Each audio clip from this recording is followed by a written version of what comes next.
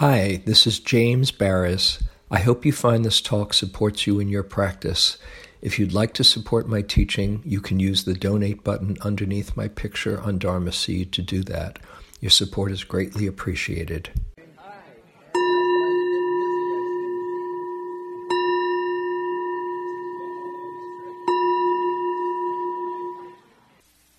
Tonight we'll explore the teachings of Ajahn Chah, and I'll offer some reflections. As I said before the break, it is the 100th anniversary of his birth, June 17th, 1918. He was born. And I want to share a little bit about his who he was and his influence, and a little bit about his life and his, as much as anything, his teachings. If you go to Spirit Rock and go to the Gratitude Hut, there's how many people have been to the Gratitude Hut? Okay, if you go to Spirit Rock, you really should check that out. You walk right in, and there are prominently two teachers that are centrally featured, Mahasi Sayadaw and Ajahn Chah. And they are really our lineage holders.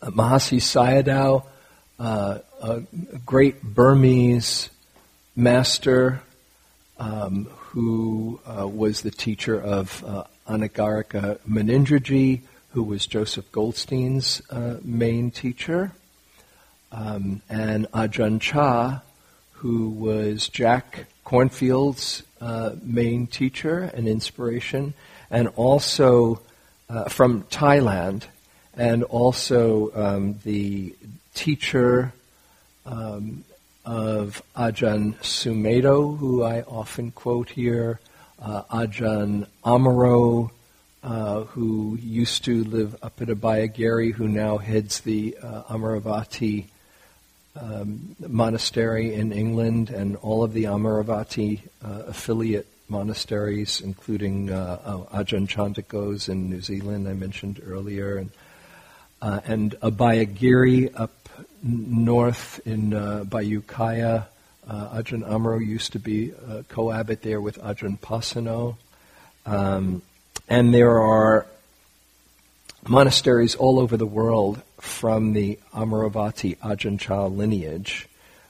Also Aya Ananda Bodhi, Tanisara, who's a teacher, Spirit Rock teacher, and Tanisara and Kitty Sorrow were both monastics in that community. Who else? Just lots and lots. Ajahn Chah's influence has been vast, and as I say, he's the main lineage holder, bringing the Thai forest tradition through Jack and others, these great monastics, that's come down to us in Western Dharma. And I was fortunate enough to spend some time with Ajahn Chah first in 1977. I sat the first 3-month retreat at Insight Meditation Society in 1976 when it first opened, and after the retreat was finished, my mind was blown and my life was turned around, and I knew that the Dharma was clear before, but even clearer was central to my life. I had been teaching school in New York, elementary school, for 9 years by then, and I just knew that I had to put the Dharma central to my life, and so I it was the first year I didn't teach school, at least for the first half of that year, and then went traveling, actually for most of that year. And after the 3-month course was over, some of the teachers, Joseph and Jack, were going to Asia, and I said, I'm going too. Can I tag along? And they said yes. And we went on this kind of magical mystery tour. For me, anyway, it was a magical mystery tour. There's a picture here. If you come up afterwards and want to take a look, I was looking through some photographs for another friend today who I hadn't seen in years, and I said, oh, there's the picture I was looking for. I didn't know if I'd find it. And it's of Ajahn Chah. We're all at Ajahn Chah's monastery with Joseph and Jack. You might not even recognize them if you say, where are they? Well, Jack, you probably would. He's got big ears sticking out. Ramdas, Mark Epstein, who wrote some wonderful books, Thoughts Without a Thinker. Alan Clements was a Dharma teacher many years.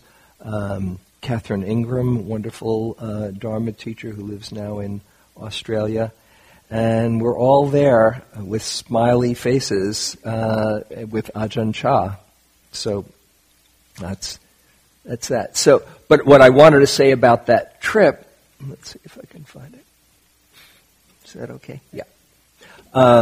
When I went to, first we were in India first, and I sat a retreat there that Joseph and Jack led, and we were with Munindraji, who was a main inspiration. Then we went to Calcutta, and we're with Dipa Ma, another wonderful teacher, amazing teacher, who I highly recommend you check out her book, the book on Dipa Ma's life and teachings. And then we went to Burma first and visited Mahasi Sayadaw. Mahasi Sayadaw, if you go into the Gratitude Hut, you'll see a picture of Mahasi Sayadaw. A couple of pictures. He has a fan, and he looks a fan like a Bodhi leaf-shaped fan. He looks very serious. Right? And we went to visit him, and we were in our entourage. Stephen Smith, who is another Dharma teacher, is in that picture, was with us. And he and his wife, Chris Smith, who's now Christine Yedeka, had their 2-year-old with us the whole trip. And she was just the cutest thing. She's now like, what? That was almost 40 years ago. So it was over 41 years ago. So now she's 43, I guess. Holy cow. I haven't seen her since, so I always think of her as this cute little 2-year-old. Chandra. And she was just so cute as a button, and when she was with us, she just made everybody kind of giggle and laugh.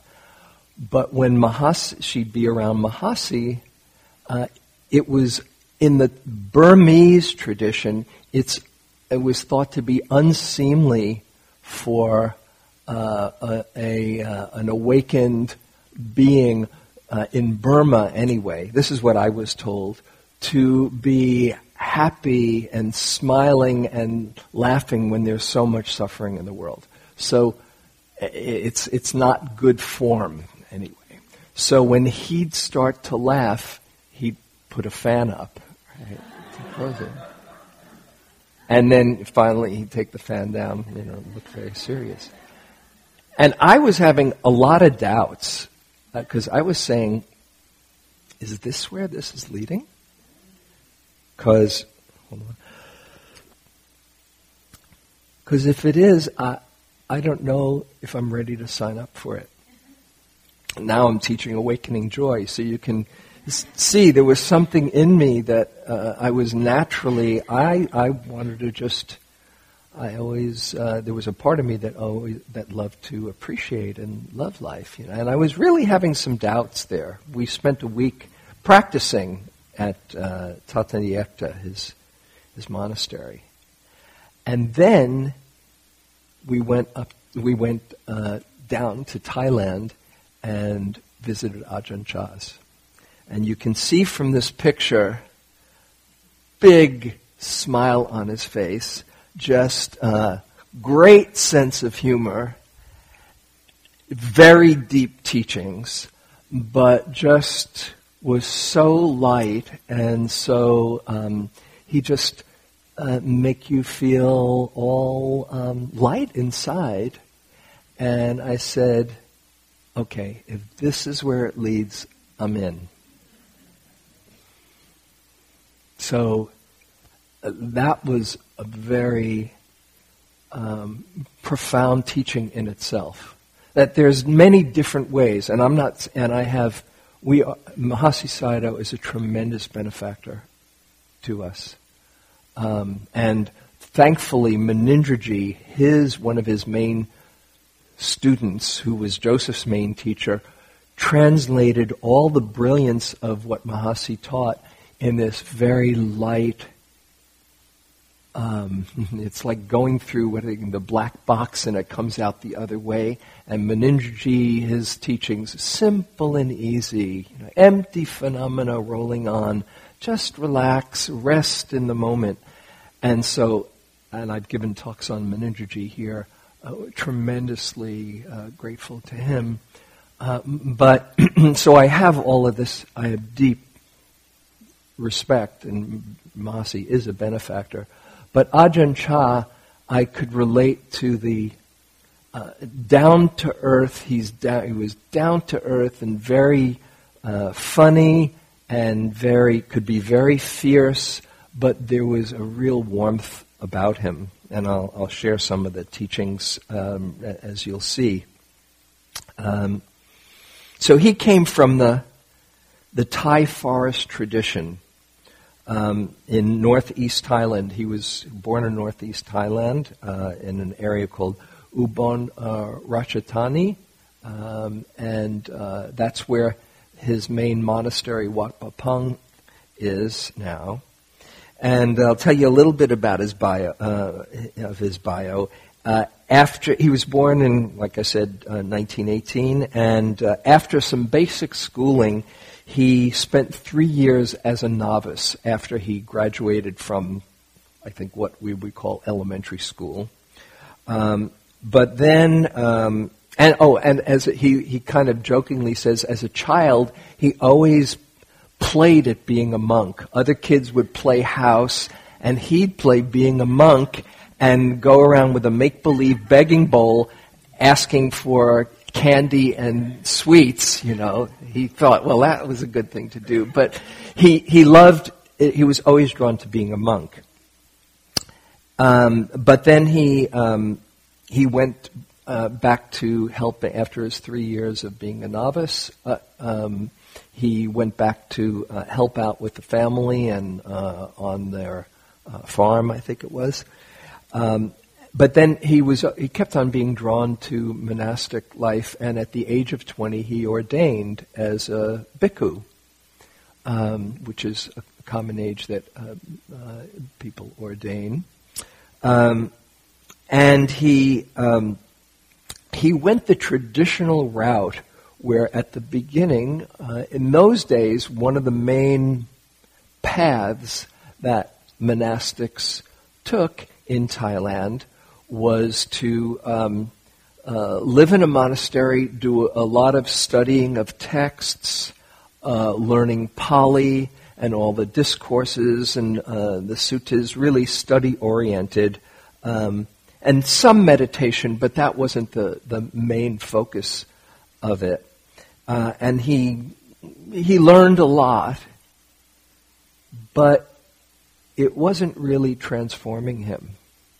At the age of 25, his father became ill, and he went home and to be with his father during his illness and eventual death, and it really shook him because he saw how precarious life was, and it really woke him up. It's kind of like the Buddha's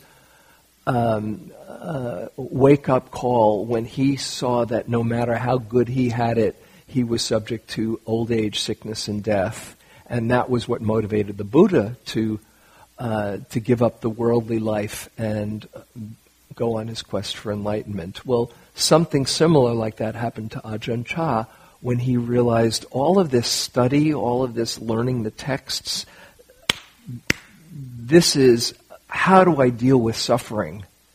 I want to know that. I want to know the real stuff, not just the theory and the concepts. And so after his father passed away, he left the study element of being a monk and became a wandering mendicant monk, which was another way that some monastics practiced, which is really the forest tradition in Thailand. And he was wandering around and just sleeping in forests, and he would sleep where tigers and cobras infested jungles, scary places, and just really do it and come to learn the end of suffering. He did that for a little while, and then he joined a forest monastery where other monks practiced, and it was mostly monks practiced in that style, where it wasn't so much study, but it was about practice, very strict adherence to the monastic code called the Vinaya or Vinaya, and just lived the life of a full-on meditating monk. But still, he was looking for some deeper inspiration. He knew he still had a lot of confusion. And then he heard about the great Ajahn Mun, who was one of the two main monks who brought the Thai forest tradition, revived the Thai forest tradition of living like the Buddha lived. And he was told that Ajahn Mun was a fully enlightened being. So he went and sought to be with him, and had a tremendously profound awakening experience. He was with Ajahn Mun, his main teacher, who he considered his teacher. He was with him for 3 days. And he got what he was looking for. And after he got it, he said, now I have to keep on deepening my own practice.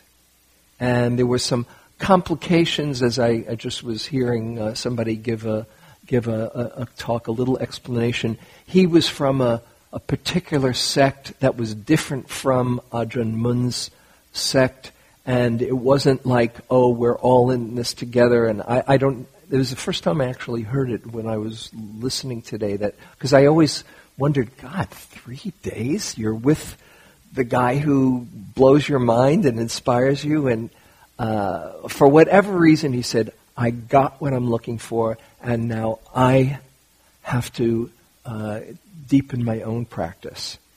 So first you might say, well, what did he get? Did that cross your mind? And it was Ajahn Mun, and there's a wonderful biography of Ajahn Mun. Actually, I think it's an autobiography, or somebody has put it into a biography of his teachings, the life of Ajahn Mun. Mun, M-U-N. You can look it up. I forget exactly the name of it. So Ajahn Mun was saying to him, or what he got from it, rather than becoming, than being preoccupied with the mind that thinks, notice the knowing that is seeing this all. And this might seem like, oh, but of course, maybe you've been doing some meditating, and of course that's what we teach on retreats all the time. Except when you get it, you really get it. And he had a profound experience of seeing the mind that knows as being different than just this thinking mind. And he had a deep connection to, as he would say, and Ajahn Mun would say, the one who knows, the Buddha knowing. And let's see, where is it? I want to read to you a teaching of Ajahn Chah's. I'll share with you a few teachings as we're here, that he kind of expresses in his own words after years of hanging out, of being, of this understanding coming through him. This is how he explained it. So here's my first teaching of Ajahn Chah's. About this mind, in truth, there's nothing really wrong with it. It is intrinsically pure. Within itself, it's already peaceful. That the mind is not peaceful these days is because it follows moods. The real mind doesn't have anything to do with that. It's simply an aspect, an expression of nature. It becomes peaceful or agitated because moods deceive it. The untrained mind is stupid. He doesn't mince words. The untrained mind is stupid. Sense impressions come and trick it into happiness, suffering, gladness, sorrow. But the mind's true nature is none of those things. That gladness or sadness is not the mind, but only a mood coming to deceive us. The untrained mind gets lost and follows these things. It forgets itself. Then we think that it is we who are upset or at ease or whatever. But really, this mind of ours is already unmoving and peaceful, really peaceful. Just like a leaf which is still as long as no wind blows. If a wind comes up, the leaf flutters. The fluttering is due to the wind. The fluttering in the mind is due to those sense impressions. The mind follows them. And if it doesn't follow them, it doesn't flutter. If we know fully the true nature of sense impressions, we will be unmoved. Our practice, therefore, is simply to see this original mind. So we must train the mind to know those sense impressions and not get lost in them, to make it peaceful. Just this is the aim of all this difficult practice we put ourselves through. Don't know if you get a sense of what's underneath that fluttering mind when we get lost in thoughts about past or future or fantasies or why is this happening? There is an expression of our nature that is deeper than all of those stories, that is naturally pure and flawless, intrinsically aware, and that when we touch that place beneath all of those thoughts and sense impressions, we see, oh, that's who I really am. not all of the stories I tell myself and confuse or frighten myself or get lost in. So he had this awakening experience, and then he spent the next 7 years wandering in the forests to deepen his practice. And as I say, lived with tigers and cobras and infested jungles, mainly to overcome fear, because he saw he still had fear. But it actually wasn't fear so much about tigers and cobras. His real fear, and this might sound kind of silly, but it's very common in Thailand, his real fear was of ghosts. And he knew that was the final frontier. So what he did, and I'm going to read to you another part of a Dharma talk of his, he decided to face his deepest fear. Ajahn Chah had tremendous, and he taught about having great courage and not letting your fears stop you. Not that you don't have fears, but if you really want to be free, it means facing even your deepest fear. So he decided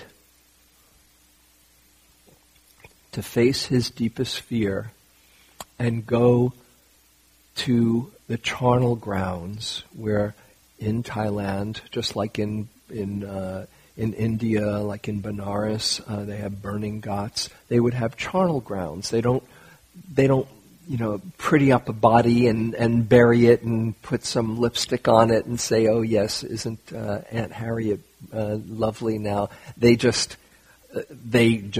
see this is what the body does, and they burn it in front of with a ceremony. But this terrified him, and he said, okay, I'm going to go for it. So this is him talking about looking at his deepest fear. And it's from a Dharma talk. Mm-hmm. Take a look at your fear. One day, as it was nearing nightfall, there was nothing else for it. If I tried to reason with myself, I'd never go. So I grabbed an attendant and just went. It's time for it, to die and then let it die. If my mind is going to be so stubborn and stupid, then let it die. That's how I thought to myself. Actually, in my heart, I didn't really want to go, but I forced myself to. When it comes to things like this, if you wait till everything's just right, you'll end up never going. When would you ever train yourself? So I just went. I'd never stayed in a charnel ground before. When I got there, words can't describe the way I felt.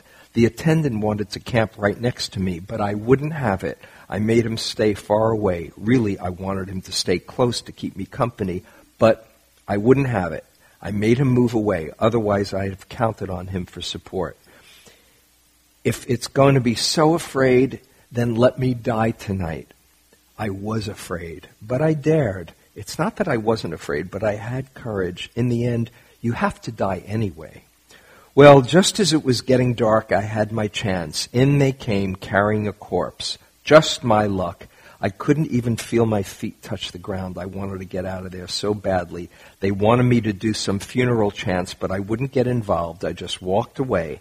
In a few minutes after they'd gone, I just walked back and found they had buried the corpse right next to my spot, making the bamboo used to carry it into a bed for me to stay on. So now what was I to do? It's not that the village was nearby, either a good 2 or 3 kilometers away. Well, if I'm going to die, I'm going to die. If you've never dared to do it, you'll never know what it's like. It's really an experience. As it got darker and darker, I wondered where there was to run to in the middle of that charnel ground. Oh, let me die. One is born to this life only to die anyway. As soon as the sun sank, the night told me to get inside my tent. I didn't want to do any walking meditation. I only wanted to get into my net. Whenever I tried to walk towards the grave, it was as if something was pulling me back from behind to stop me from walking. It was as if my feelings of fear and courage were having a tug of war with me. But I did it. This is the way you must train yourself. When it was dark, I got into my mosquito net. I felt as if I had a 7-tiered wall all around me. Seeing my trusty alms bowl there beside me was like seeing an old friend. Even a bowl can be a friend sometimes. Its presence beside me was comforting. I had a bowl for a friend at least. I sat in my net watching over the body all night. I didn't. Maybe it hadn't been burned. Maybe they just were leaving it. I'm not quite sure. I didn't lie down or even doze off. I just sat quietly. I couldn't be sleepy even if I wanted to. I was so scared. Yes, I was scared, and yes, I did it. And I sat through the night. Now, who would have the guts to practice like this? Try it and see. When it comes to experiences like this, who would dare to go and stay in a charnel ground? If you don't do it, if you don't actually do it, you don't get the results. You don't really practice. But this time, I really wanted to practice. When day broke, I felt, oh, I've survived. I was so glad I just wanted to have daytime, no nighttime at all. I wanted to kill off the night and leave only daylight. I felt so good I'd survived, and I thought, oh, there's nothing to it. It's just my own fear, that's all. After alms round and eating the meal, I felt good. The sunshine came out, making me feel warm and cozy. I had a rest and walked a while, and then I thought, oh, this evening I should have some good, quiet meditation, because I've already been through it all last night. There's probably nothing more to it. This is not the end of the story.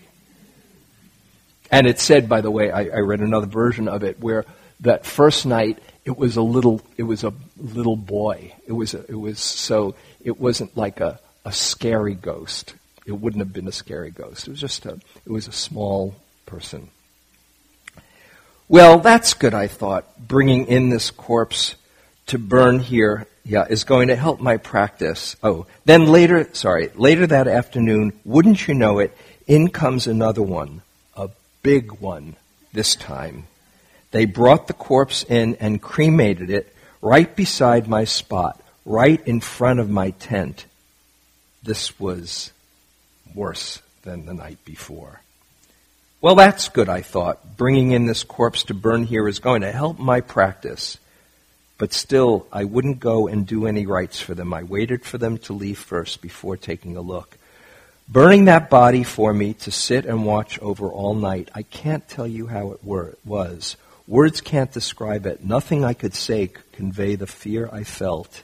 In the dead of night, this is in the dead of the night, remember, the fire from the burning corpse flickered red and green, and the flames pattered softly.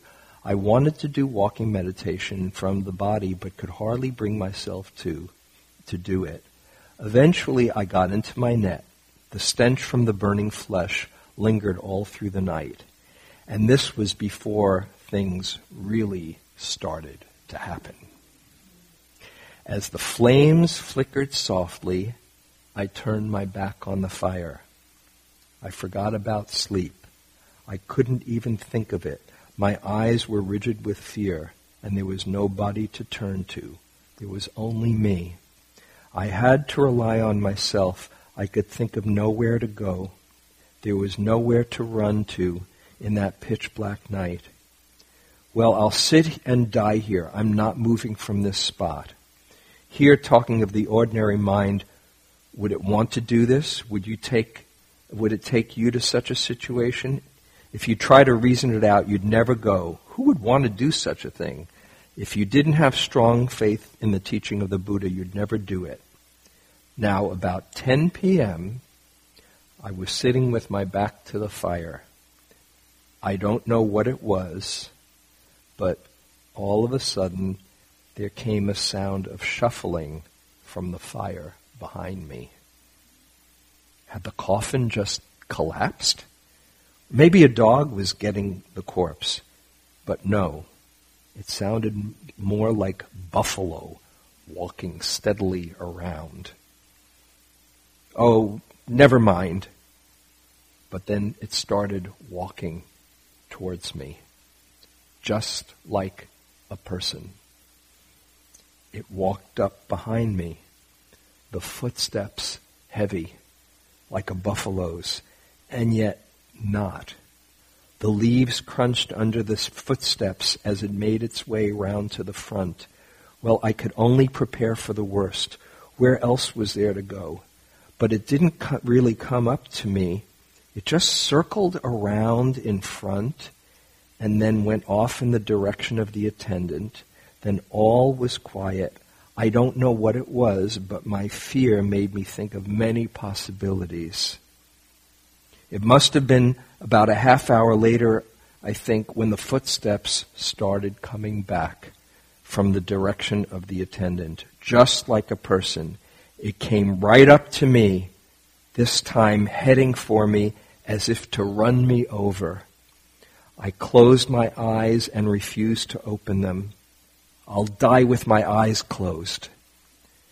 It got closer and closer until it stopped dead in front of me and just stood still. I felt as if it was waving burnt hands back and forth in front of my closed eyes. Oh, this was really going to be it. I threw out everything, forgot all about Buddho, Dhammo, and Sangho. I forgot everything. There was only fear in me, stacked in full to the brim. My thoughts couldn't go anywhere else. There was only fear. From the day I was born, I'd never experienced such fear. Buddho and Dhammo had disappeared. I don't know where. There was only fear welling up inside my chest until it felt like a tightly stretched drum skin. Well, I'll just leave it as it is. There's nothing to do. I sat as if I wasn't even touching the ground and simply noted what was going on. The fear was so great it filled me like a jar completely filled with water. If you pour water into a jar until it's completely filled and then pour some more, the jar will overflow. Likewise, the fear built up so much within me that it reached its peak and began to overflow. What am I so afraid of anyway? A voice inside me asked. I'm afraid of death, another voice answered. Well then, where is this thing death? Why all the panic? Look where death abides. Where is death? Why, death is within me, an answer came. If death is within you, I heard, then where are you going to run to escape it? If you run away, you die. If you stay here, you die. Wherever you go, it goes with you because death lies within you. There's nowhere you can run to. Whether you're afraid or not, you die just the same. There's nowhere to escape death. As soon as I had this thought, my perception seemed to change right around. All the fear completely disappeared as easily as turning over one's own hand. It was truly amazing. So much fear, and yet it could just disappear just like that. Non-fear arose in its place.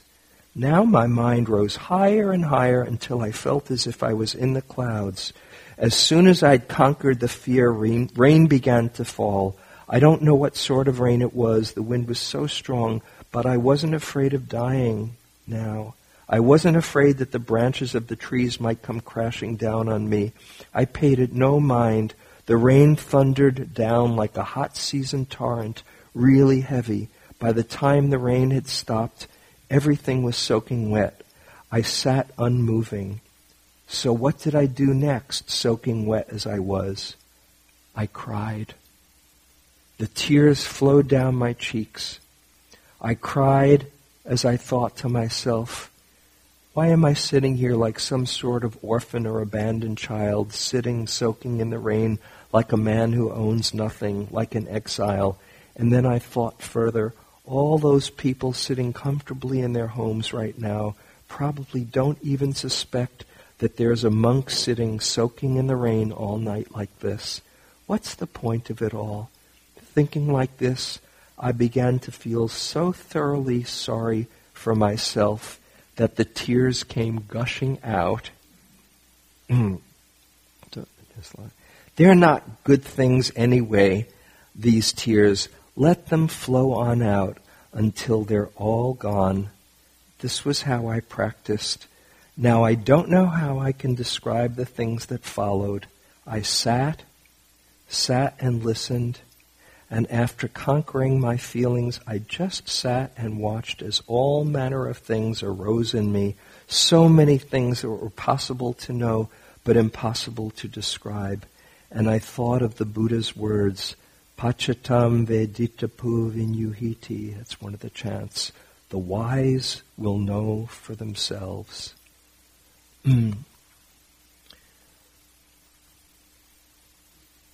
So facing one's greatest fear, not feeling ashamed of having fear, but be willing to stretch yourself and see there's a wisdom that can hold it all.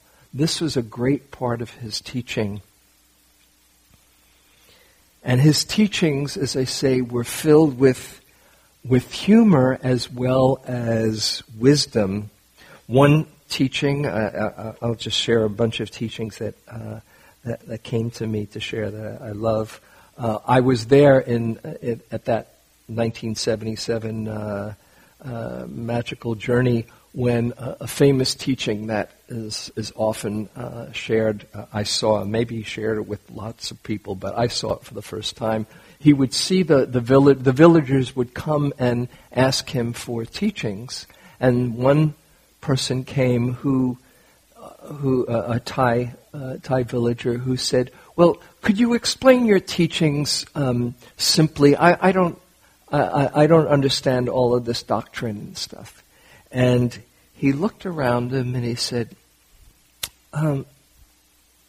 he reached for his cup and he said, "You see this cup? This cup was made with a lot of love. It was given to me. It was crafted and given to me out of gratitude. And I like it. I really like it. It holds my water, helps me when I'm thirsty. I like it. If I can see this cup as already broken, this is the essence of the teaching. Sooner or later, this cup will break. While it's here, I use it and I enjoy it. But when it breaks, I do not weep, because this is the natural way of things." The broken cup teaching. And this is something he would teach about, remembering impermanence, continually reflect on impermanence, on the suffering that comes with trying to hold on to that which is impermanent, and that we too are this selfless, impermanent flow of reality. So, the teaching on the broken cup. Another teaching. This is a book, by the way, called A Still Forest Pool, which has a lot of essence of his teachings, beautifully laid out. One of the things about the Thai forest tradition was, as you can guess, they weren't so interested in learning all the texts and the doctrines, but in just really putting it into practice. So this is a teaching about the simple path. Traditionally, the Eightfold Path is taught with 8 steps, such as right understanding, right speech, right concentration, and so forth. But the true Eightfold Path is within us. 2 eyes, 2 ears, 2 nostrils, a tongue, and a body. These 8 doors are our entire path, and the mind is the one that walks on the path. Know these doors, examine them, and all the dharmas will be revealed. When Jack he was a monk, I think, with Ajahn Chah for about 3 or 4 years. And when Jack was leaving to come back to the States, he said to him, "I think I might I'll want to share what I've learned here and teach. Do you have any suggestions for teaching? And Ajahn Chah thought for a moment. He said, I can suggest one thing. Why don't you call it Christianity?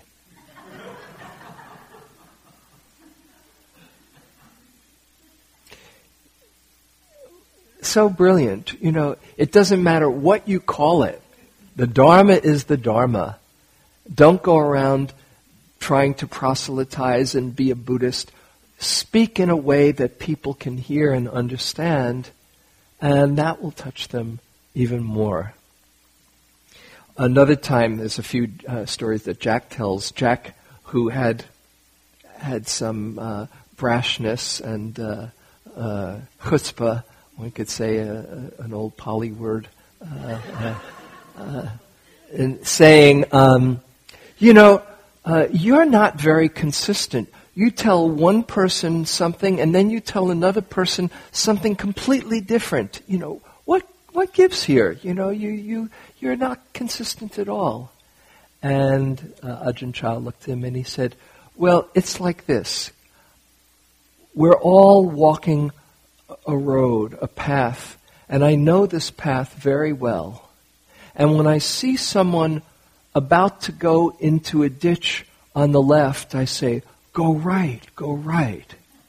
And then I see another person going off to a ditch on the right, and I say, go left, go left. So there's not one teaching that fits all. Beautiful. And then another time Jack said, you don't seem to be so enlightened. This is Jack, you talk about enlightenment, you don't look very enlightened. Sometimes you don't seem like you're, comporting yourself with great dignity and things like that. And Ajahn Chah said, it's a very good thing that I don't fit your image of what an enlightened being looks like. Because otherwise, if I did, you'd be looking for the Buddha outside of yourself and not inside. That's where the Buddha is. Don't look to me. See the Buddha right inside of you, which is something that I hope you understand from practice. If you hear somebody say something very wise, don't think that the wisdom is out there. It's just touching a place inside of you that says, yep, right on. A couple more before I go, and soon. When he came to Insight Meditation Society in Massachusetts, Barre, Massachusetts, and he was there for a retreat that they were conducting, and often we would do in the Mahasi practice style with mental noting, and in the Mahasi style, you're noting everything, and you're, in, rising, falling, hearing, like that. And when you're doing walking meditation, Mahasi and Upandita, one of his main teachers, would teach, go slowly, like you're, in a sanitarium, and you're, like a very sick old person. You go so slowly, and you notice every little microscopic movement. And so you'd be going, lifting, moving, placing, like that. And Ajahn Chah, this is not how he practiced, but he'd go around to people who would be practicing on the big, huge front lawn in front of IMS, and he'd be going to people, going up to each person and saying something in Thai. And he'd say this, and he'd say in Thai. And people wouldn't know. He thought that he was. They thought he was just being friendly and blessing them and wishing them well, but he was actually saying, "I hope you get better soon. I hope you get better. I hope you stop your suffering soon. Just having fun with it." And let's see. I'll finish with a teaching that I love. This is from a still forest pool. In the end, there's some questions and answers. And the question is, I still have many thoughts. My mind wanders a lot, even though I'm trying to be mindful. Sound familiar? What should I do? And this is his answer. Don't worry about this. Just try to keep your mind in the present. Whatever there is that arises in the mind, just watch it and let go of it, letting it be. Don't even wish to be rid of thoughts. Then the mind will return to its natural state, no discriminating between good and bad, hot and cold, fast and slow. No me, no you, no self at all, just what there is. When you walk, there's no need to do anything special. Simply walk and see what there is. There's no need to cling to isolation or seclusion. Wherever you are, know yourself by being natural and watching. If doubts arise, watch them. Come and go. It's very simple. Hold on to nothing.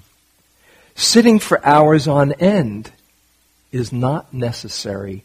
Some people think that the longer you can sit, the wiser you must be. I've seen chickens sitting on their nests for days on end. Wisdom comes from being mindful in all postures. Your practice can begin as soon as you awaken in the morning and continue until you fall asleep. Don't be concerned about how long you can sit. What's important is only that you keep watchful, whether you're walking or sitting or going to the bathroom. Each person has their own natural pace. Some of you will die at age 50, some at age 65, some at age 90. So too, your meditation practices will not be identical. Don't think or worry about this. Try to be mindful and let things take their natural course. Then the mind will become still in any surroundings like a clear forest pool. All kinds of wonderful rare animals will come to drink at the pool, and you'll see clearly the nature of all things. You'll see many strange and wonderful things come and go, but you will be still. This is the happiness of the Buddha.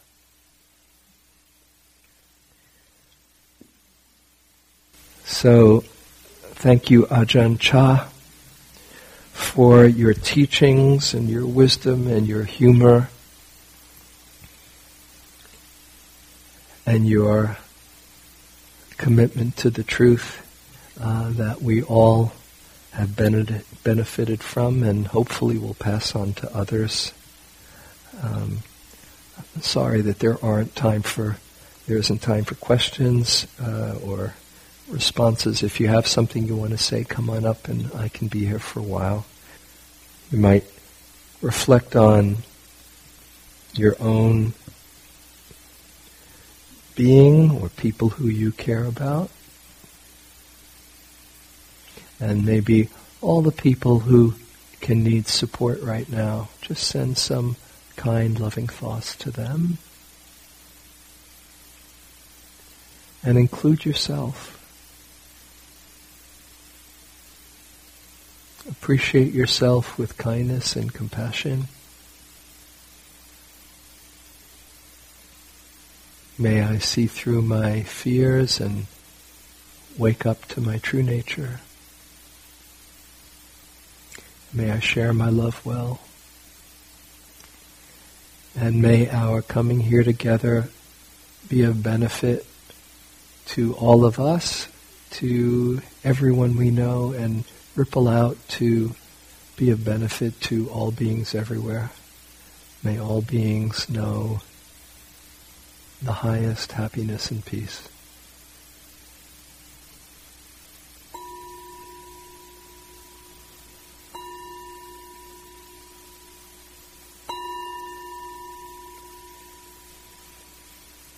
Thank you very much for your attention.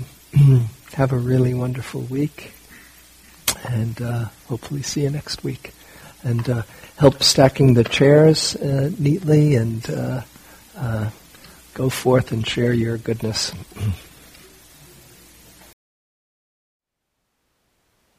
Thank you for listening. To learn how you can support the teachers and Dharma Seed, please visit dharmaseed.org/donate.